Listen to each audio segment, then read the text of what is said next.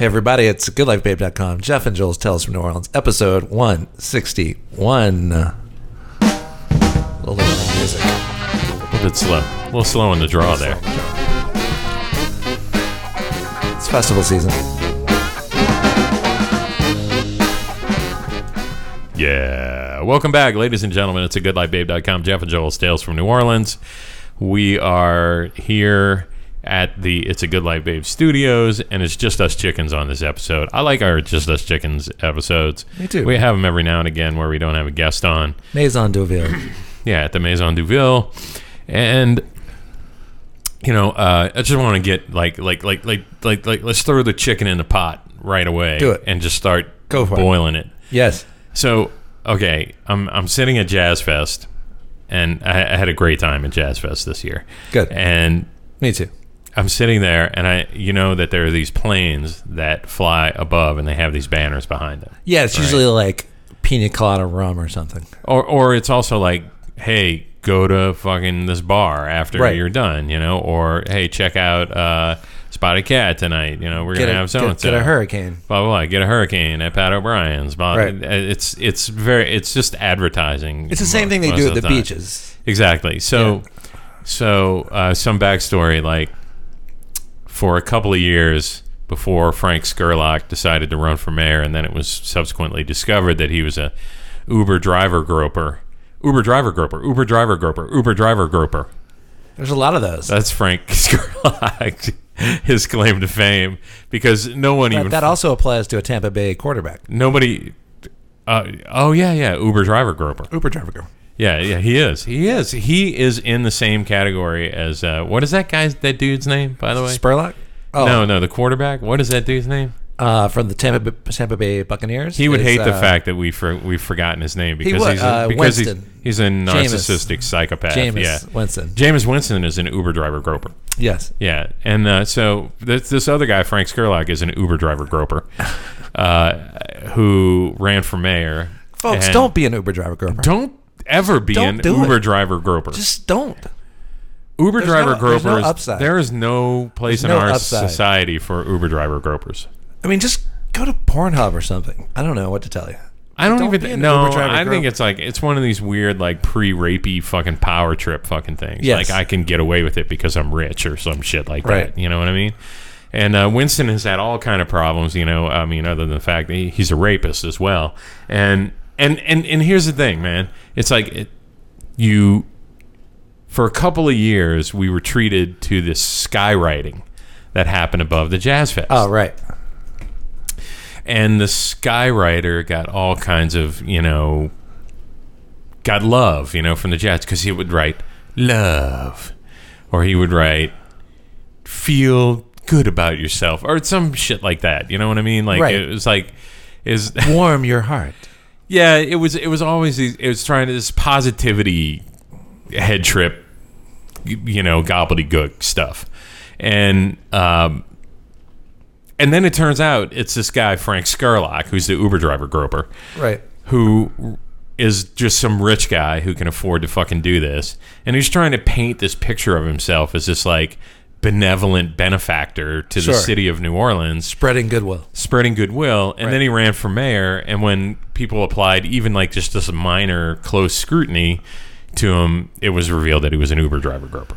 Right. And also just a jackass. So that just sets the stage for this whole thing of like above the Jazz Fest, you have these single engine Cessna planes that are flying around trying to advertise to people and doing these different things and blah blah blah. And let me just point out too that after the Uber driver groper incident, that Frank Skurlock the skywriting is gone from the Jazz Fest, which I'm very thankful for. I don't need to see any of that bullshit anymore.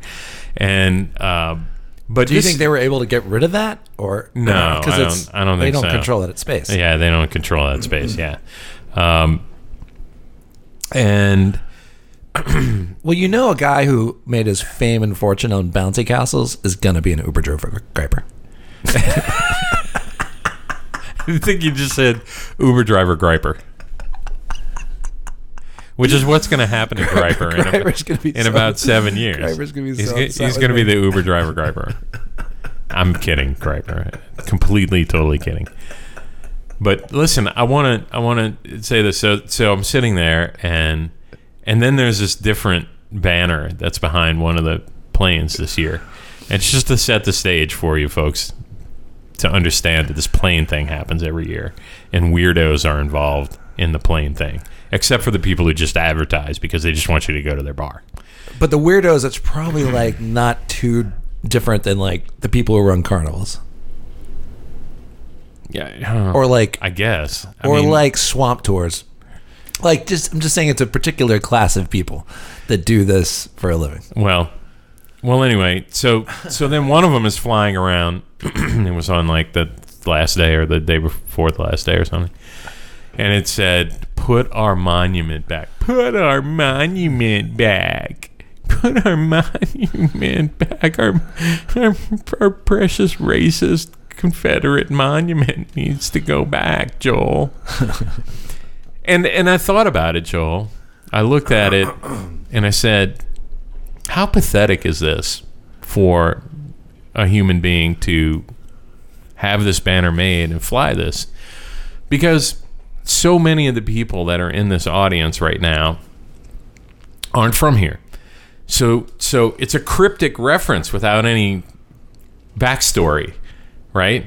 And so if you don't, they're assuming that everybody's a fucking Trump supporter, and this is a very Trump supporter thin audience that we're talking about here, except at the Acura stage. The Acura stage, I would say. Yeah, maybe a little bit of the Gentili stage as well. And this is my point in saying that is like, so let's take our friends from the Netherlands, right? And they look up and they see that thing and they speak perfect, fluent English. And then they look at you and they're like, Joel, what does put our monument back mean? And then you have to explain to these people who aren't from here and who are having this joyous experience that we have this class of people in New Orleans who are racist assholes, and they're white, right. And they're white people. And so it's not just New Orleans, it's more regional, I would say. It's people from Mobile and Lafayette and Baton Rouge. And what a fucking bummer to have Lake Charles. No, they're from here too. I mean, they're too. fucking there's many of them here. Yeah, you know, I mean, there's a whole fucking group of people who are like, put our monument back, that fucking paid for that shit. Yeah, who showed up to every one of the monument removal things that was going on, and that happened a couple of years back, and they were out there, including this person, Mimi, whatever her name is, Owens. Who doesn't live in the city of New Orleans, of course, right? She lives in Harahan, right? And so you have this thing up there, and then you have to like go into this bum ass explanation about that we have these hate-filled, racist asshole fucks who live in this vicinity, right? And then you have to go to great lengths to even explain this incredibly abstract idea about why we even had fucking statues to the losing side of a fucking war in the first place, which nobody outside of the United States even understands. They can't as even, a fucking they can't concept. even contemplate it. They're like, I'm sorry, you had, if I can get this straight, you had a statue from the losing side. From the losing side that was trying sounding like Werner Herzog. That was trying to overthrow your government. The losing side. The losing side that was trying to overthrow your government in order to keep other words, slavery intact. The United States reveres the memories of the losers in the war, who were for all of the racism. Is that correct? And you're like, yes, that's it. They were for the human slavery. And not only do they revere them, but when the monuments are properly removed, they fight for their continued existence. And that's, God, I do a really good fucking Werner Herzog, man. Wow. You really do. Shit, dude, you got range, bro.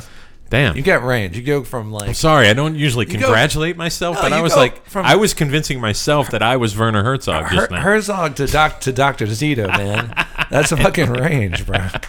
No, I'm like, it's such a zany thing to try to explain this, because you have to go into these details, and you just don't want to go into the details. No. You just want to go, listen to me. And then you're like, this thing We happened have in these- Charlottesville. Do you know this? You know, that Yeah, happened. and then they're like, oh, yes, that was tragic. Right. And this is, and they're like, no, it was the... I was like, did you see that movie Black Klansman? Right. And you're like, at the end...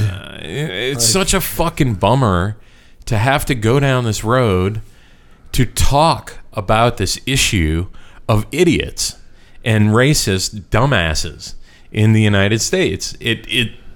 It's painful, and because we know that people from other countries already know this about us and are more acutely aware than even we are, which is evident Right. by the fact that we still have this population of human beings that's significant in numbers enough that they can collectivize their moron brains together and buy a banner that goes behind a fucking plane to The same to- week that Donald Trump came out and while called all these General people Lee are a experiencing great joy, general. Yes. you know, they're like flying a thing that is the symbolic equivalent of a piece of dog shit above everybody's good time, and you know, but here's the thing, Joel, and this is the power of Jazz Fest, right? So it just shows that I'm not just like you know.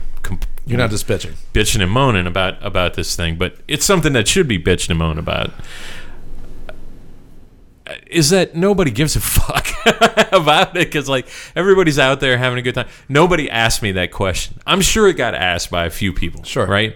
But most people just like looked up and go like, that just fucking doesn't make any sense to me Now I'm going to listen to music. at all. And eat And now I'm just gonna like this, Go right? to Kashan to like... Put our monument back. Does that mean go drink at such and Does that such mean- bar? Yeah. Or whatever, you know what I mean? Like Right. nobody looked at that and like gave a shit about like diving into what this stupid fucking message means, you know, that these idiotic people are trying to fucking fly above Yeah. the Jazz Fest, man. So I just want to let And I'm you sure know. they were congratulating themselves for it. No, they were like masturbating. They were on the Acura stage with their fucking Dude. big flag. Dude, they were There was masturbating. 30 of them, They and were they- masturbating themselves. They over literally it. probably just came in their pants. when Yeah, it happened. exactly. They were just like, this is the Even without stimulation. this is the greatest thing that we Non-stimulated. non-stimulated Orgasm. ejaculatory orgasm That's right. exactly occurred for these racist fucks because they were able to purchase a sign and fly it behind a plane and try and shit on everybody's good time. And here's my message to them: go fuck yourself. You suck. That's it. And I have no forgiveness for you whatsoever. And just crawl into your hole, man, and die a lonely death. And you know me, man. I'm always a proponent of like pointing out that people who are assholes, their punitive, the punitive part of their life is that they have to live with themselves. Yeah, if only they would recognize that. You know what I mean? As the major issue in their lives. Right. You know what I mean? Like- Holy shit, I have to live with myself today.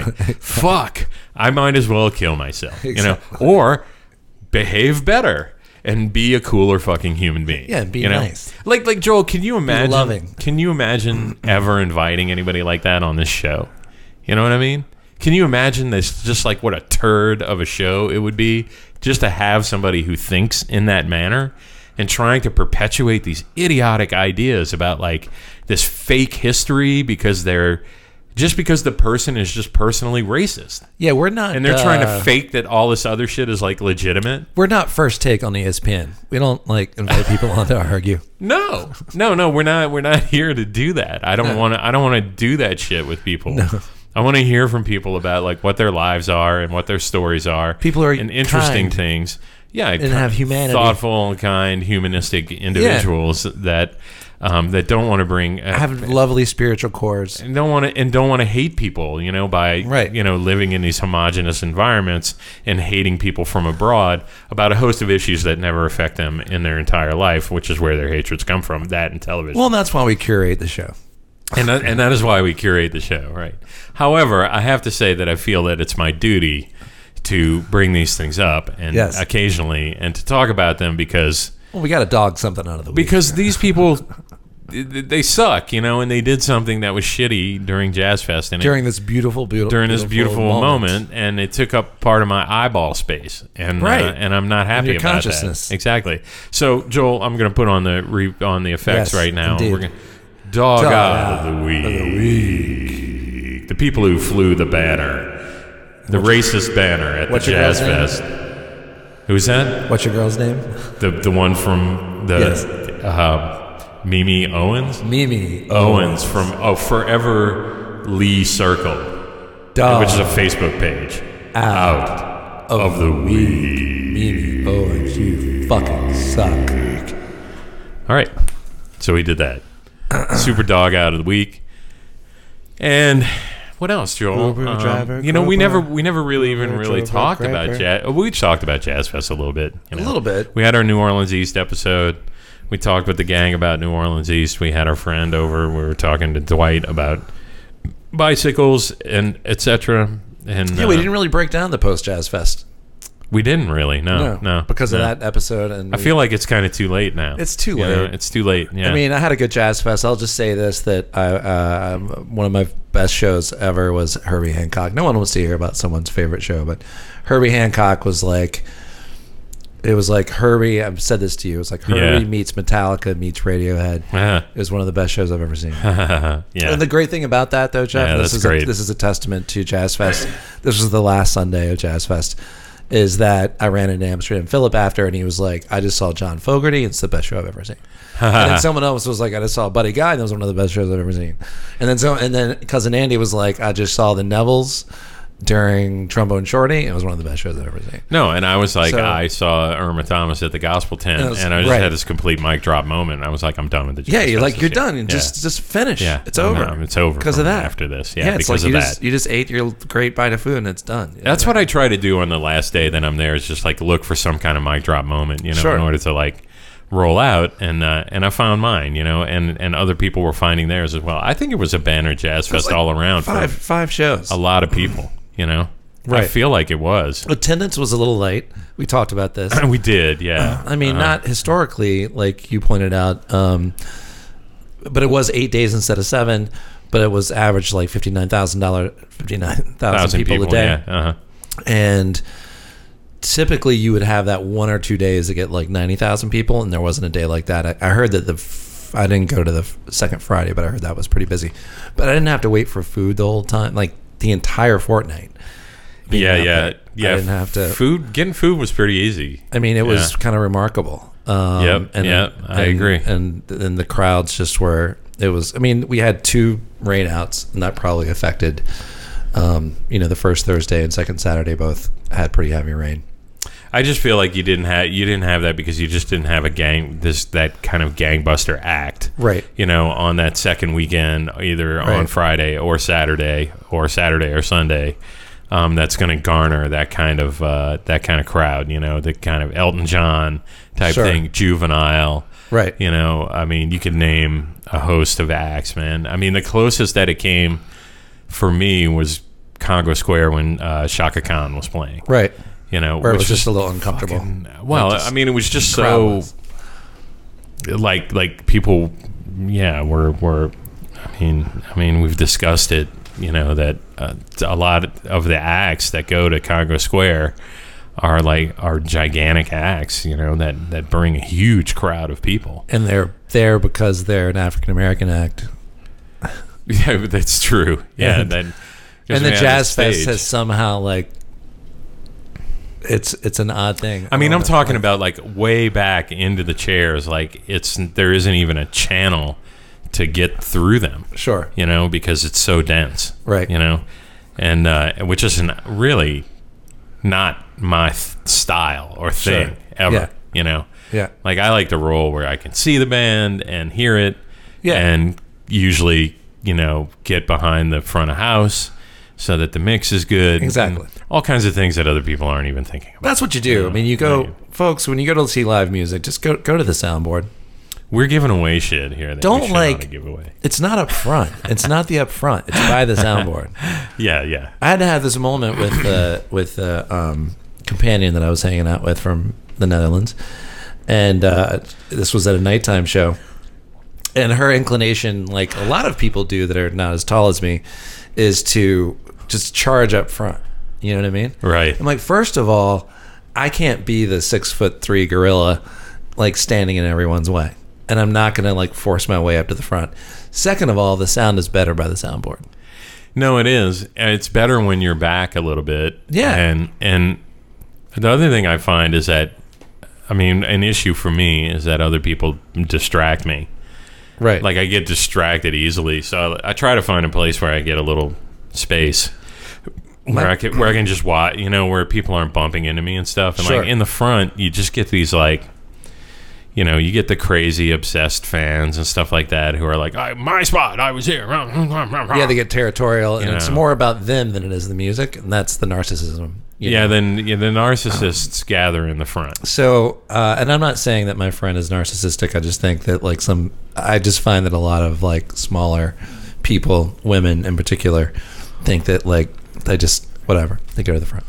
I think it's great if you want to snap a couple of photos and stuff like Sure. that, but it's not the greatest place to hear the band. But like at the Herbie show, it was packed, man. And so just getting into the tent, I did the wide berth, you know. You did a wide berth. Did the wide berth. Swing around. Because there's no way without the swing around we were even going to get into the tent. No, because it was so crowded. It was like 50 people deep all around the tent on That's all right. sides. That's right. Yeah. And I went all the way around to House Right and got in there. And at first was standing in front of a shorter person than me. I was like, oh shit, my bad.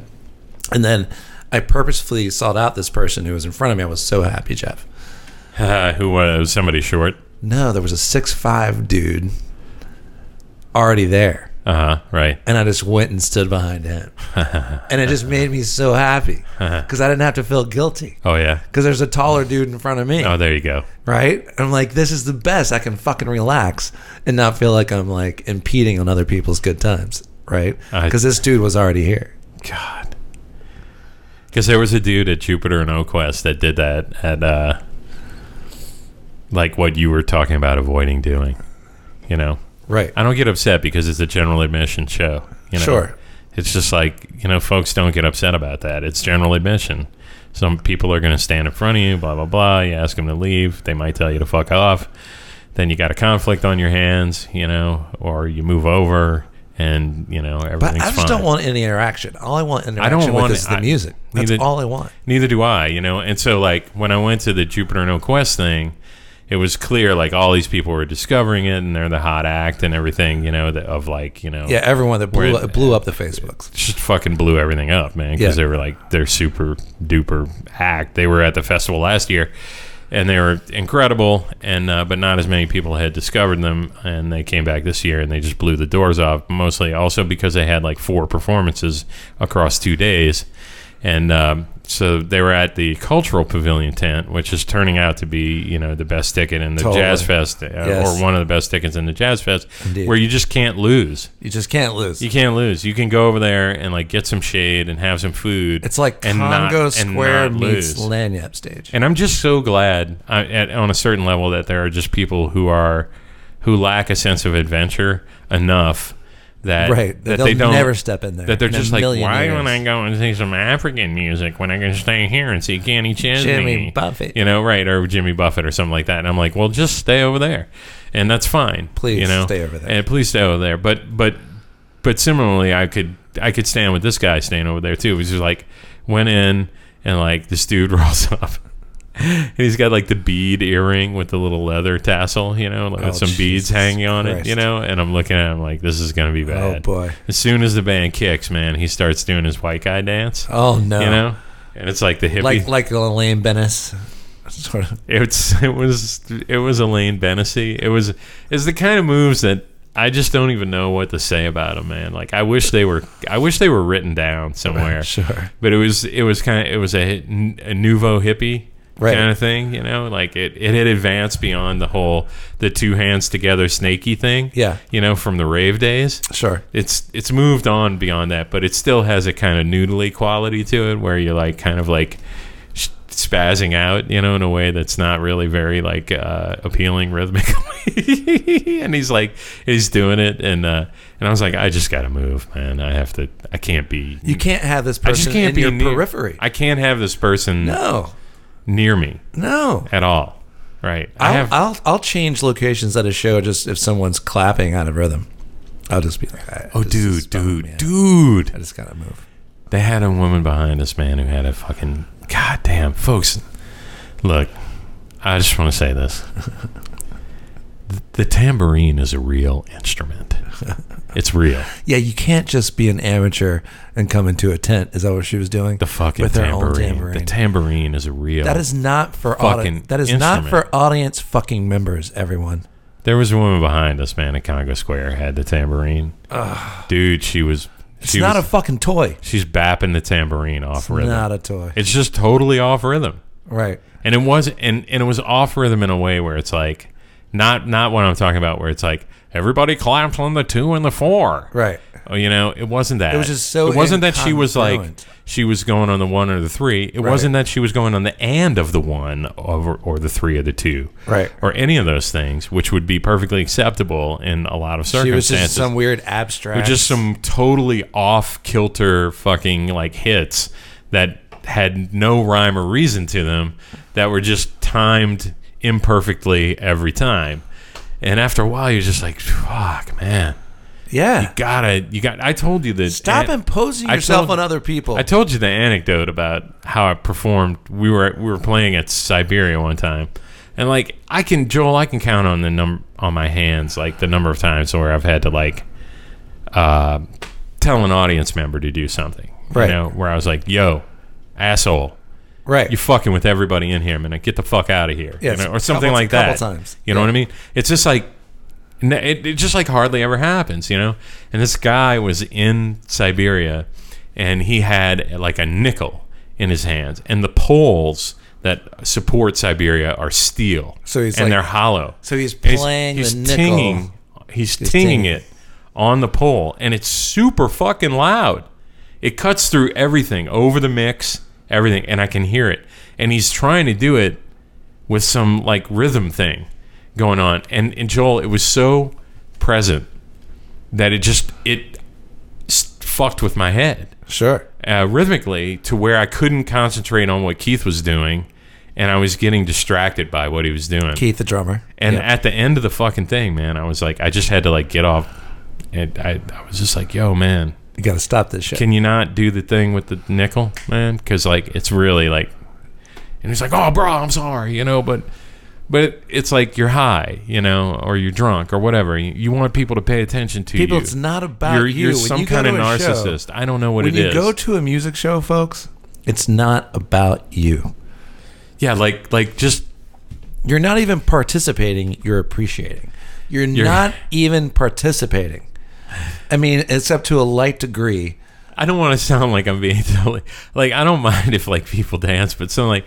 When you're doing that dance that like takes up like so much fucking space of everybody's space, right?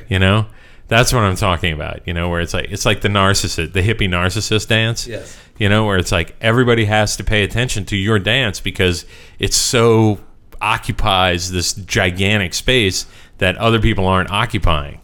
Because they know how to dance in another way that like doesn't take up all this fucking space. Watch me listen to the music. Watch in a way that you aren't listening to the music.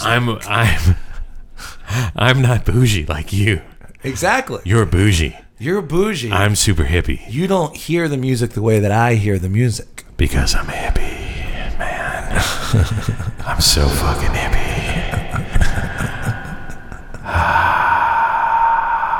Super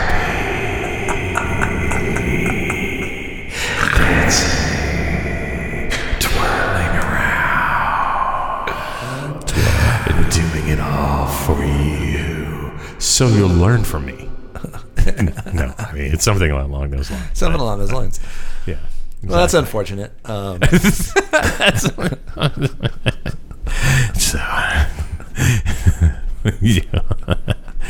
eventually you'll be dancing like this. Like me. Super narcissist hippie. So that's it. That's what I have to say. There are people like those type of people are like they wish that they could like make love in public so that people could see them like making. Look at me, man. Look at how I make love. We're making love in public. Last week I was at Golden Gate Park making love in public. Yeah. So it's a good jazz fest. It was. It was great. It was great. Other than the small kind of things, I just enjoyed myself. I enjoyed the hell out of myself. And of course, it was great to have everybody in town. Yes. All the friends and have everybody on the podcast and everything. That was super. That was incredibly terrific. Yeah, I mean that's the thing. It's like decades long friendships that a lot of them that generated from Jazz Fest. Came from Jazz Fest. Absolutely. You know, like Cousin Andy and. Well, we got to hear from Ivan, down there. Yeah. Invited us all down. Exactly. That sounds like an invitation I'd like to take up. Is he still in Mexico or is he in Asia now? He's in Asia. I think he's in LA and about to head to Asia. God damn it, man. But we'll have to see if he closed the deal on his property in Mexico that he told us about on 3 episodes ago. He sheepishly texted me the next day, like apologizing for for not like just talking nonstop. Well, I haven't. That's what you do. That's what he does. That it's incredible to me that he apologized for that. I know, isn't that weird? I think maybe it might have made him feel a little self-conscious because it was hard to hear people coming back over the microphone because the receiver for the phone was like kind of so far away from people, so he had to like listen intently, and he might have been enjoying a margarita perhaps on the balcony with the wind blowing or something like that. Who knows where he was at the time. But we don't get hung up on that shit. No. Ivan, you know Little that, homie's man. cool. Yeah. So the Saturday of Jazz Fest, you and I didn't go out to the Jazz Fest when we went to go see Endgame, the Avengers movie. Oh boy, we sure did. And I'm glad that you kept that in your list of things there because I would have forgotten about it. So look, Joel, it's a weird thing that I find about you, Joel, is that you're obviously a man who likes you like a drama, a television drama. I love a Breaking Bad. I love. But you're like me too in the sense that like you're only going to watch what is widely regarded as the best television available. Yeah, like right? Barry is the only thing I'm watching right now. Right, there you go. Right, exactly. So a lot of things on HBO, some things on AMC, maybe some few things on FX. Yeah. But shows that are being produced that are really like cutting edge and that are well-produced, top, well-written. And top shows. Right, Yep. exactly. And so we have that in common, but where we differ is that when it ventures out of things that purport to represent real life dramas and gets into like into fantasy or sci-fi, you're not such a big fan. Right. So it came as a big surprise, and conversely, like I don't watch. I don't watch Game of Thrones. I'm a Game of Thrones fan, right? And you're not, and so it came as a surprise to me that you were like contacting me. Because the opposite is true. Like, I am not nearly as big a fan of like comic book movies, and you were like, let's go and see Endgame the first weekend. It wasn't on my fucking radar at all, right. But I was like just getting out of the chemo, remember? And I was like, well, that sounds like a good thing to do. Air conditioning, sitting down for 3 hours, blah blah. Yeah. Well, as it turns out, like no fucking tickets were available anywhere except at the Britannia, which, folks, the Britannia, if you don't know, is our last single-run movie theater in the city of New Orleans. It is likely part of a dying breed of single-run movie theaters that are diminishing daily. All right, so it's uptown, but they really keep that place running, they get top movies over there. Yep. And it was evidenced by the fact that it was clearly sold out as well. And we clearly wanted to go to Broad Street Theater. Of course, we waited too long to pull the trigger. So we wound up at the Britannia, and it was just a raft full of like nerdy, about to graduate from high school or just in college white boys that were there, and and Joel and I, and so I might have been more egregious than you with. there were also some nerd girls there as well too. Yes. I don't want to shout out to the nerd girls Yes. of the world. And anyway, but as the movie is going on, the movie, I mean, I don't know what to say about it. Maybe you're fans or whatever. I mean, there's nothing great about it. It's just, to me, like typical of those comic book type movies, and it's got a few fun moments that are thrown in. Thor gets a beer belly, and everybody's like, oh, Thor's got a beer belly, and he's like belching, and he's drunk now, and he's not Mr. Homunculoid, so that was funny. Yes. And they had some funny lines. And his interaction with Rocket was funny. was funny, and so they paired. The intentional comedy was good. Intentional comedy was good. I think those were the best parts. The intentional comedy. Me too. And then the whole the meta thing was interesting with the time travel. Like and how they did Captain this America fighting Captain America. That was yeah. And they had a time. There's a time travel thing that made kind of. I'm into time travel. Well, and Game of Thrones had a time travel thing, and then they just let it go. Is that right? Yeah, that was lame. Bummer. That was lame. Because it might have gotten you into the season even a little bit more. But anyway, then of course, but there's all these, and you're right. It was what was I found cool as a device is that since that so many of these comic book superhero movies have been made, that they were. When they went back in time, to scenes from these other movies that you remember, and they kind of made the past they kind of made 5-10 years fun of themselves a little bit. They kind of make fun of themselves when they're back there, right? Exactly, and so that was a cool device. And the action sequences are like non-pareil. Obviously, the budget for these films is higher than any other budget of any other films that get made. So they have access to the best of everything, and it shows, during the action sequences. And but the downside of it was like every romantic triangle or entanglement had to be settled. And so, whether it be bro on bro or bro on lady, was like bro on lady, lady on lady, whatever it was, or alien on bro, it was alien on alien, robot, right? Robot, right? Sex robot on raccoon, right? Exactly. All that had to be settled, and so you just had scene after scene after scene of this kind of like expository, this maudlin expository dialogue between people about like how much they love each other and what they had to do in order to rally and beat this horrible, awful, evil character.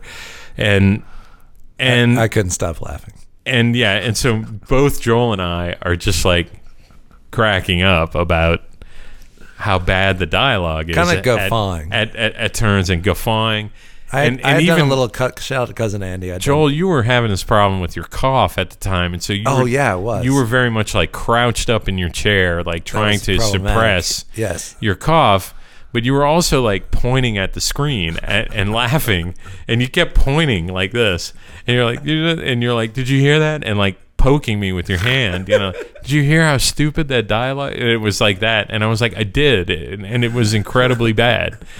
And so there's all these moments in Endgame, and it was clear that these nerdy kids that were around us were fucking like totally suppressing their anger. Right. You know how you can feel that, folks, when you're in like a crowded room and like you're doing something and like that people are getting frustrated, but they just haven't gotten to the point where they're willing to confront you about it. That was us. It's like that hippie dancer. At the hippie dancer. When I go to the movies, I yell at the screen. We weren't being that obnoxious, but we were laughing, and I was doing some pointing. But it was enough. It was enough because the movie was 3 hours fucking long. Right. So like at hour 2 hours and at hour 2.5, people are like, "Yo, it's enough." But that's when it got even more sappy. Oh, the last hour was the funniest. Unintentionally. The last hour was the funniest, unintentionally. And the last 15 minutes was dude, hysterical. I think unintentionally. that That tracking shot that they Yes. did, where everybody's positioned. When Nick Fury showed up, I lost my shit. I like guffawed. No, both of us did. We guffawed. Both of us did. We were like, "Oh my god!" We're Look like at that. high Look fiving, at this. laughing. Yes, yeah. They were like, "This is stupid." Look at it. Everyone else is cheering. No, they're cheering because they take it seriously, and we're just like, "This is so goofy in Hollywood, man." Like, I mean, they literally lined up every player that's been important in the Avengers series in this the weird Marvel and they Comics in the universe. Marvel comic universe, and positioned them in a way that made them isolated from each other, so that this tracking shot could happen, so that you could see like which action figure you wanted to fucking buy, you know, or something like that. It's like just tracking past each one in this weird way that's taking up all this fucking time, and they're playing the sappy music behind it because they're having a funeral for whoever it is that fucking Tony died. Stark. Oh, but also, what's her name died? Scarlett Johansson. Scarlett Johansson's character Black died. Widow. They might as well have just like done a shot of a fucking like 1970s lunchbox with all the No, they characters should on have. it. And I'm also like, the one fucking character who doesn't have any like special powers at all, like they got to kill her off. Yeah, You they know got what I to. mean? She knows. Why does she die? She knows jitsu. What, she's like a fucking Jitsu. karate expert? Yeah. Is that what she does, man? Like, Right. what is her superpower? She wears. She doesn't have She one. wears leather well. She wears leather well, exactly. She doesn't have a superpower. Is the answer. That's the answer. How does she survive? Okay, let me just ask you this: like when Thanos, like, came back from his history from when he traveled in time, and then like threw rockets down on Tony Stark's headquarters after they had like stolen, after the good guys gotten the gems or whatever. There's like military, like alien military style missiles destroy Tony Stark's giant compound, and someone like Black. Was that his compound, or was it like the Avengers compound? No, you it's know, where they meet up. Well, that's where they meet up, but it's his place. Oh, it's his joint. It's his joint. Yeah, because he's got all the That money. one on the side of the cliff, you know. And somehow Spider-Man's poor. somehow everyone survives, even the ones without special powers. Like your boy Don Cheadle. He doesn't have special powers. He Oh, just Don has a- Cheadle doesn't have a special power. No, he didn't have special Oh, that's powers. good. The woman and the black man That's right. don't get special That's powers. right. Exactly. Right. The young teenager white guy does. Yeah, the young teenager white guy gets some fucking Of special course. powers. Yeah. Yeah. And the old white Can dude. I say something too? Also, that I was just really wanted Captain America to die. Yeah. I think a lot of Captain people- America was the fucking worst in that Instead, movie, they just man. turned him old. Every dumb line that they could come up with, they gave to Captain America. And it was like people would argue, and like be like, we should do this, we should do that, and we're going to do this. And it's like, when Captain America comes in the room with his coiffed hair and says a couple of fucking And lines, some Ernest everybody's like, Maudlin. oh, that's now the plan, and let's do that. And it's like, Captain America blows, man. only way we'll do this is if we do It's it. a, as a man, team. oh, okay, Captain America, sure. Let's all get in line behind Captain America. Folks, Captain America's going to show us the way, just think- like in 1945. I think Captain America's a Trump supporter. Captain America's a fucking Trumpy. Yeah, he is. He's a Trumpy. Make America great That again. guy, man. Fuck Yeah, that guy. I don't fuck like him, him. man. He shouldn't have made that shield for him He should again. have died. And he's dependent. He's codependent. Yeah. You know, oh, he's a super soldier. Yeah, I get it. He's a super soldier, but he needs his fucking shield. Who made that for him? Tony Stark. Tony Stark did. Yeah, and then he's like, oh, I don't really get along with you because you're Tony Stark. Well, fuck you, and then don't go with the shield. Yeah. Give your shield up, dude. But he ended up doing that. He was like, I'm going to go back in time and just get old. Oh, and that was the other thing. Like, he comes back and he's old, right? And so then I didn't understand this too, because this is the other thing, right? Of course, it's always the same fucking shit because Hollywood cannot get over itself, right? The white guys have all the best fucking roles, right? Right.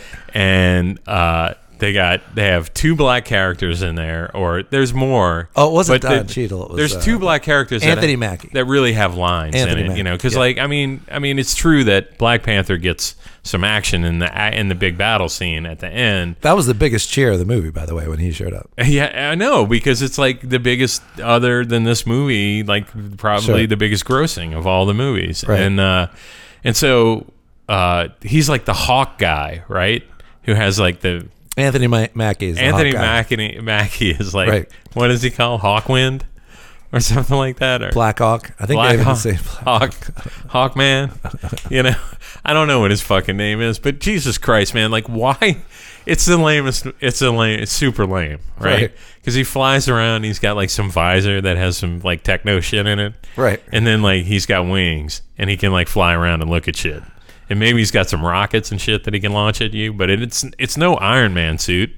You know? You can clip his wings. And so, like, out of nowhere, like, what does he become at the end of Not the movie? Captain America.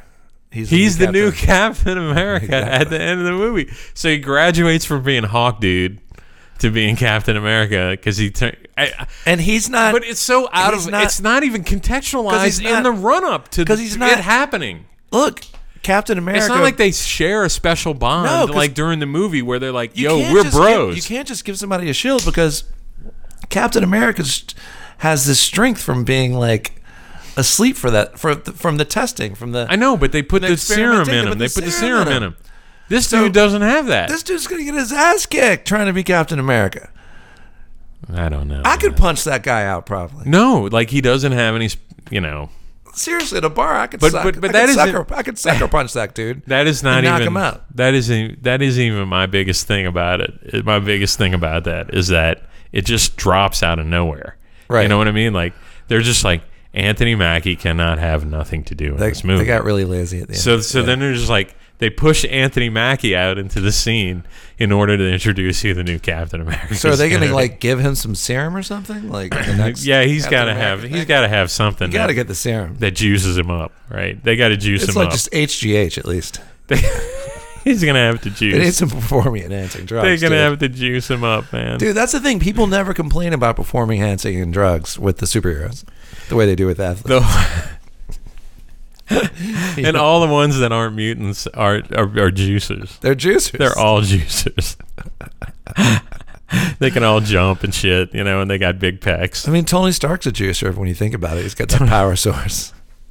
And here's the other one that bothered me too, because we're watching it, we're just laughing our asses off. Is that somehow, and I don't even know how, folks. Please don't write in and tell us about the comic story background, the comic book background here. But Gwyneth Paltrow gets a fucking Iron Man Jesus suit some Christ. kind of way, and she's like flying around, and it's like the least fucking. You're like, wait a minute, when did Gwyneth Paltrow? And that was the thing that we were making fun of too, because we're like whispering and people can hear us whispering. And I'm like, dude, when did Gwyneth Paltrow get a fucking suit? And she's flying around like shooting stuff out of her arms and everything. You're like, what the fuck happened to Penny? What happened? What happened here? Jesus Christ. And Don Cheadle's just sitting there going like, these motherfuckers are never going to give me the lines that I deserve. Exactly. Never. Probably the second or third best actor on the entire thing. And not only that, but he's like, now that he's dead, they're not going to have another Iron Man with me being the fucking Iron Man because I'm the guy that should be Iron Man now. I am Iron Man. Exactly. He's right up there with, I mean, Downey Jr. is the two best actors in that. I know.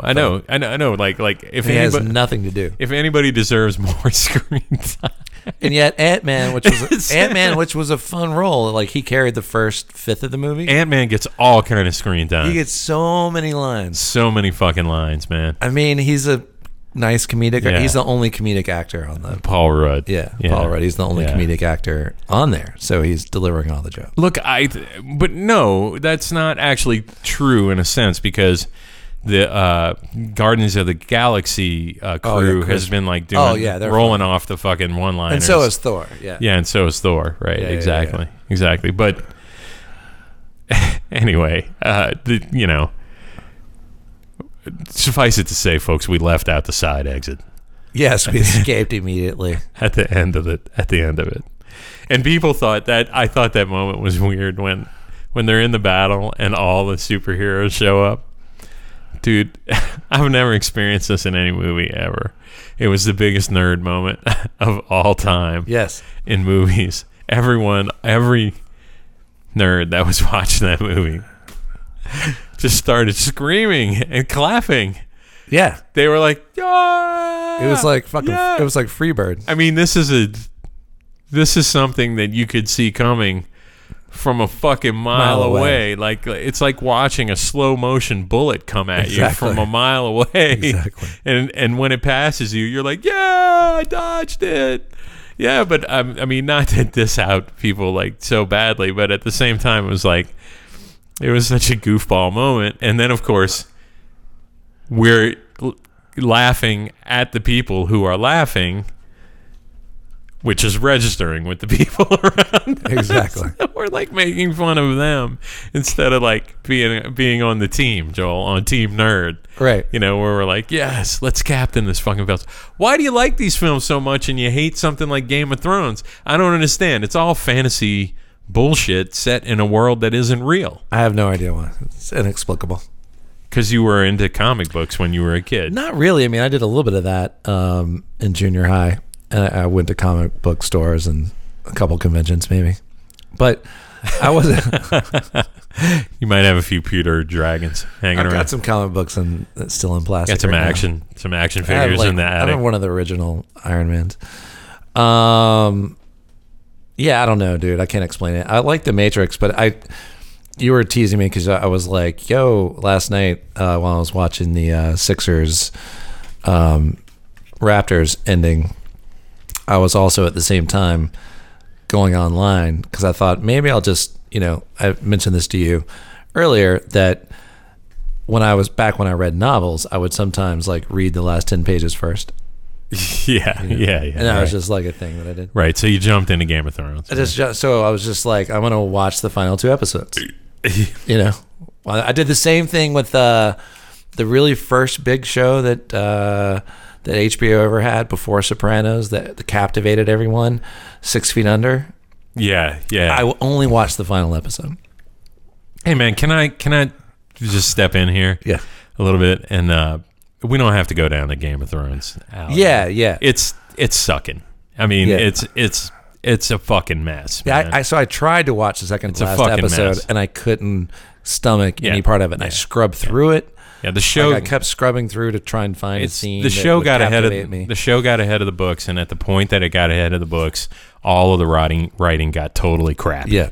And they have not been able to recover what they had in the earlier part. Right. And because they set this artificial deadline, they haven't been able to modify the writing to get all of the pieces and things in place to have like a really great, meaningful ending. And they've just opted for this crappy sequence of events that they've gone with. That has a spectacular shooting. I know you said about the lighting and stuff earlier when we weren't on microphones talking about it, but that you didn't. You really don't like every aspect of the show. But I mean, they've staged a couple of things this season that really have never been staged in television history before, and I commend them for that. I think that's there's a lot of bravado involved in that. And I think that's great. The funny thing is, I listen to podcasts specifically about Game of Thrones. That's what a weirdo I am. It's just I've heard bad. It's just the stories going on. I've heard their production value. No, it's incredible. That part is incredible. I mean, but the story arc is just garbage so far, and they're not going to be able to wrap it up. You just know that they're not going to be able to do it. They've got 1 episode left, and it's going to be deeply unsatisfying for people who've been fans of the show for the 8 seasons that it's been on the air. But let's not talk about that, because let's talk about this. Simultaneously coordinating with the end of Game of Thrones on Monday nights on HBO is what I think of as one of the most terrific things I've seen in a long time. Yeah. No, on Monday nights, actually. We've already discussed that Barry is like one of the great things, right? But HBO produces, about 4 or 5, 6 maybe of these mini series a year that are special one-offs that they do, and they're doing this one called Chernobyl right now, which is a movie that has deserved to be made for a long time, or a television show, whatever the case may be, about an incident that happened during our lifetimes, which was really a harbinger of the end of the Soviet Union. Sure. Happened a couple of years before the Soviet Union collapsed. And just being young people at the time, it took a long time, I can speak for myself, to grow up and realize like the incredible historical significance of what was happening between 1989 and 1991. Yep. A complete reshaping of the political universe of the world as we had known it coming up and through our teens. Sure. Modified into a new world where, for a time at least, nuclear being safe from nuclear war was became a possibility and a reality of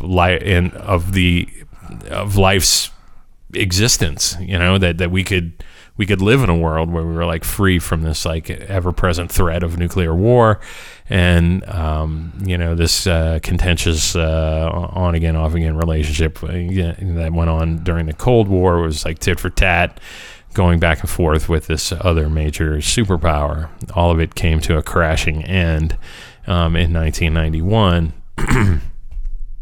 And I think that we all thought of ourselves in our privilege as watching something that was amusing that was happening at the time. And Chernobyl, the first episode at least, man, was just terrific. It was everything about it, the writing, the set design. It's a documentary or biopic. It's a dramatic. It's a biopic. Yeah. I don't know if it's a biopic, but I mean, yeah, it's like, because it's not about. It's a feature. It's a mini series about. Got it. And I thought, you know, so it's rare when I really get on it with like set design and stuff like that. You know, like some people like are into the whole thing of like the design element because it's like, you know, oh, it's like it seems like something that I would like to incorporate into my home decor. So I watch Mad Men, you know, with no appreciation for the story arc or the writing necessarily, sure, you know, right. But people are like, wow, you know, the sofa is really cool. The cocktail glasses. Right. dope. Well, this is the opposite of that. And I thought that from a set design perspective, and I was just like, you know, a nuclear power plant is not a place, or even like any power plant, that people really go to on a regular basis. And that includes people who work in the movie industry. And so the idea of constructing a set that realistically looks like a nuclear power plant that has exploded, I just thought of as like, this is a fucking incredibly unique challenge from a set design standpoint that no one has ever been asked to do in the history of filmmaking, you know? Yeah. And it's just fucking amazing, man. Like and not only were they asked to do it, Joel, but they were asked to do it with limited amounts of research, because there's still such a lockdown on what you can, of the information that you can get about like what Chernobyl was. So you have to figure out the reactor and how it looked and what was the patina. Like they had to somehow find, because of state-controlled media, photographs somewhere from somebody who had that, you know, of like, what does the inside of the nuclear power plant's control facility look like in the former Soviet Union? For me, I was like, that impressed me. That's the most fascinating part. It's not actually, but the story is tremendous. Like so far, you know, like just like how nobody understood. Remember how you and I were like, so like, we were like, oh, look at this scene in The Knick, right? And how much we love that show. Yes. And we were like, this is great. Like how the guy just stands in front of the fucking X-ray that's on without any protective clothing at all, and that's how they're doing the X-ray. Right. We're just like, Jesus Christ, man, that is going to like, that's no good. That show is amazing. And this like is similar to that in that way, because it's just tremendous. That first episode, I watched it twice, like almost back to back, because I was just like, this thing is like rich and dense and well written, and this is going to be a good thing to watch. And mainly is this that I appreciate it from a writing standpoint, is that they were cognizant enough of the effects of state control, of living in an essentially an autocratic state that has control over all these aspects of your life, that your response, even in an emergency situation, is self-preservation instead of helping people, because you're afraid that the state is going to come down on you, and you're going to receive the blame, and therefore you're going to wind up in the gulag. That's right. Right? Yeah. And they that's how the leadership responds right away. The guy that is on the site without having seen anything formulates a conclusion, and which is totally incorrect, and says that's what happened. Right. And then says, if you don't believe this, you're out. And he's immediately. He's also self-preserving, that person. He's totally self-preserving. Everyone is self-preserving. Not only does he do that, but then he walks out and he looks down and out of one of the windows and he sees the evidence that he's incorrect, and he chooses at that moment to ignore it and to continue down the path that he's going down, because he knows that that's what's going to be received well by the communist operatives that are higher than him, that he has to now contact. That's right. And so when they come in, he gives them this line of fucking bullshit, right? And everybody is coming back into the control room, and they're all dying of radiation sickness, and they come back in and they're like, you don't understand, the core exploded completely, and we are in total meltdown right now, and there are no control rods that can be control rods don't exist anymore. The roof and the building has blown up, and the core is exposed to the outside air right now and is burning uncontrollably. And they tell him that, and he's like, get out, you liar, Jesus, you know. And it's like stuff like that. Fake news. Fake news. And the higher ups are like, yeah, fake news, man. Yeah. You know, so much so that they send one of the guys. Our reactor cannot blow up. No. They're like, this is how does human failure? That's what he does. He walks up to him and he's like, it's a human failure. Not only does he do that, Joel, but the guy who's the truth teller who comes, he's like, automatically sentences him to death. Yeah, they just kill him. No, he goes, the guy comes and tells the truth. And he does what you just did. He goes, tell me how it is that a blah, blah, blah reactor blows up. And the guy goes, I don't know how it blows up. And he's like, are you stupid? And he's like, I'm not stupid. Then it cannot blow up. Right. And he's like, I agree. And he's like, then we're finished. And he says, but it did. And then the guy's like, and this is after they took like the main leader guy that was on site, like winds up vomiting, and he's gone from the scene now. Right. And then they're like, okay, we're done with this, blah, blah, blah. And the two higher ups start talking, and then they turn around, they go like, we're going to need you to go up to the roof and take a look at the reactor core. Right. And they just execute. Which means that you're gonna die. Yeah. Right. And he's like, no, I'm not gonna do that. And the other guy goes, yeah, of course you will. And he does. Because of the power of that state apparatus over how people feel about what they're obliged to do is so fucking strong, Joel. Yeah. That like this guy compels himself to walk into the most intense radiation field on Earth at the time and expose himself to that radiation with nothing. Right. And to die. Right. Exactly. So anyway, folks, if you're out there, watch. That's a bright picture for some Monday night viewing right there. But I'm telling you, it's excellent. It's totally excellent, and I would encourage anybody out there to watch it. Okay, so let's wrap this up, folks. Yeah. It's a goodlifebabe.com. Jeff, I got a quick shout out. Yeah, go ahead. Quick shout out. A quick plug. Yeah. The NBA draft lottery is tomorrow. Yeah. We're recording on a Monday, so it's on Tuesday. The Pels have about a 20% chance of getting Zion Williamson. So cross your fingers. Cross your fingers, folks. Yes. Okay. And that would happen via a trade with the New York Knicks, right? The Knicks, the Lakers are our pick. Because I think the Knicks and the Lakers would both trade the number one pick. But do the Lakers have any chance of winning the lottery? Yeah. Mm-hmm. Not as high as the Knicks, though. No. Right. But like if you aggregate the three teams' chances, it's about 20.5%. I saw the other day that they were like, we're still going to go after AD. I'm like, with what? Well, with what? They would have, They would have to have something. They'd have to have Zion. They'd have to have that. Right. Yeah. Exactly. And I'm like, I mean, this is the conundrum. I'm sorry. We're going to wrap up after this. This is the conundrum as I see it, all right? In my layman's view from the outside is that if we give Anthony Davis to any, the basic thing that we would want in exchange is some players from a team plus draft picks, right? And first round draft picks for a guy like Anthony Davis. Well, it's right? it's either Zion So in then- that aforementioned scenario, or the Celtics give us Tatum and a bunch of draft picks.